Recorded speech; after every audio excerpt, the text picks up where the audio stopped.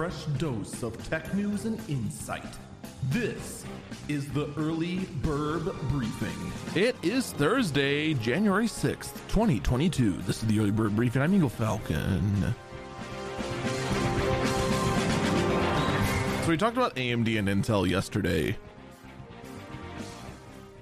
And I mean, Intel's honestly is just kind of cool and all, but we'll see when we get the benchmarks. AMD's a whole lot of teasing for what can come down the road, which is quite a lot, actually. Like, the AMD stuff I'm actually excited for, but at the same time, you know, I'll wait until the stuff actually comes out. NVIDIA, on the other hand, was a giant big, what the heck were you thinking? They opened up. I mean, first off, the majority of the presentation was corporate nothing.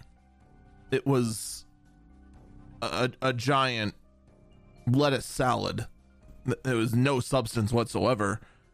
And then we get announcements of the RTX 3050, which, if you don't know, is their 50 series card within the 3000 generation.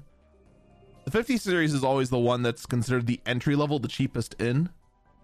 And normally these are low wattage enough that you can install in basically any system, even say something like an E-Machine or a Dell Optiplex. Unfortunately, this time around, the draw is 130 watts for the RTX 3050, which means that a 6-pin is required, which is kind of a shame when we look at the current stage of trying to get computers.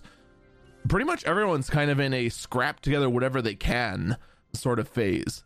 Everything is more expensive, and on top of that, supply is low, which makes things even worse. So a low-end part like a 3050 could be very sought after, you know, assuming that they don't get bought up by every single scalper in existence like every other GPU, end up being sold for double the price. The MSRP is going to be $250. If you find one for $250, go buy a lottery ticket because you are lucky. And then that entire tone of this could be decent immediately was then murdered as NVIDIA said, oh, by the way, we have made a 3090 Ti. We took the highest end, the most expensive GPU we have, and we made it even bigger and better. No word on MSRP, no whole lot of details. They just said, by the way, we're doing this, and said we'll tease more of it later on.